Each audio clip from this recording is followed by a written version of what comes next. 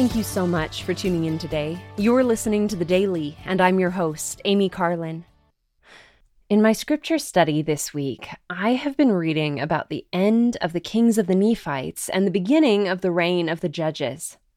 The last Nephite king, Mosiah, told his people, "Let us appoint judges to judge this people according to our law, and we will newly arrange the affairs of this people. For we will appoint wise men to be judges that will judge this people according to the commandments of God." Mosiah himself was a good king, as were the kings before him. They didn't tax the people heavily, live lavishly, or indulge in idleness.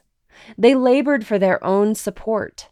But Mosiah knew of the wickedness of King Noah, and he wanted his people to avoid the trap of being brought into wickedness by a wicked ruler, not to mention the difficulty of unseating such a ruler. He recommended that his people elect judges by the voice of the people to interpret the laws given by their fathers. And he suggested a system of checks and balances where other judges could gather together to unseat an unrighteous judge.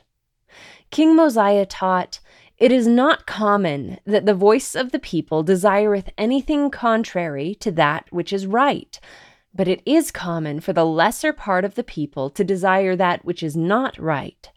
Therefore, this shall ye observe and make it your law, to do your business by the voice of the people."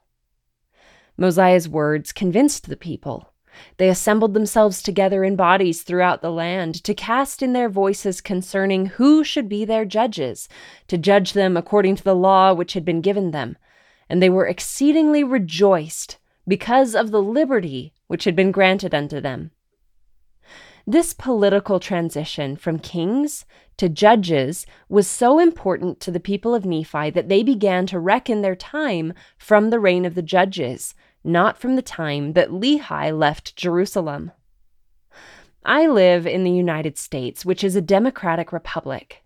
Here, the laws are governed by the voice of the people as enacted by representatives of its population, much like Nephite society during the reign of the judges.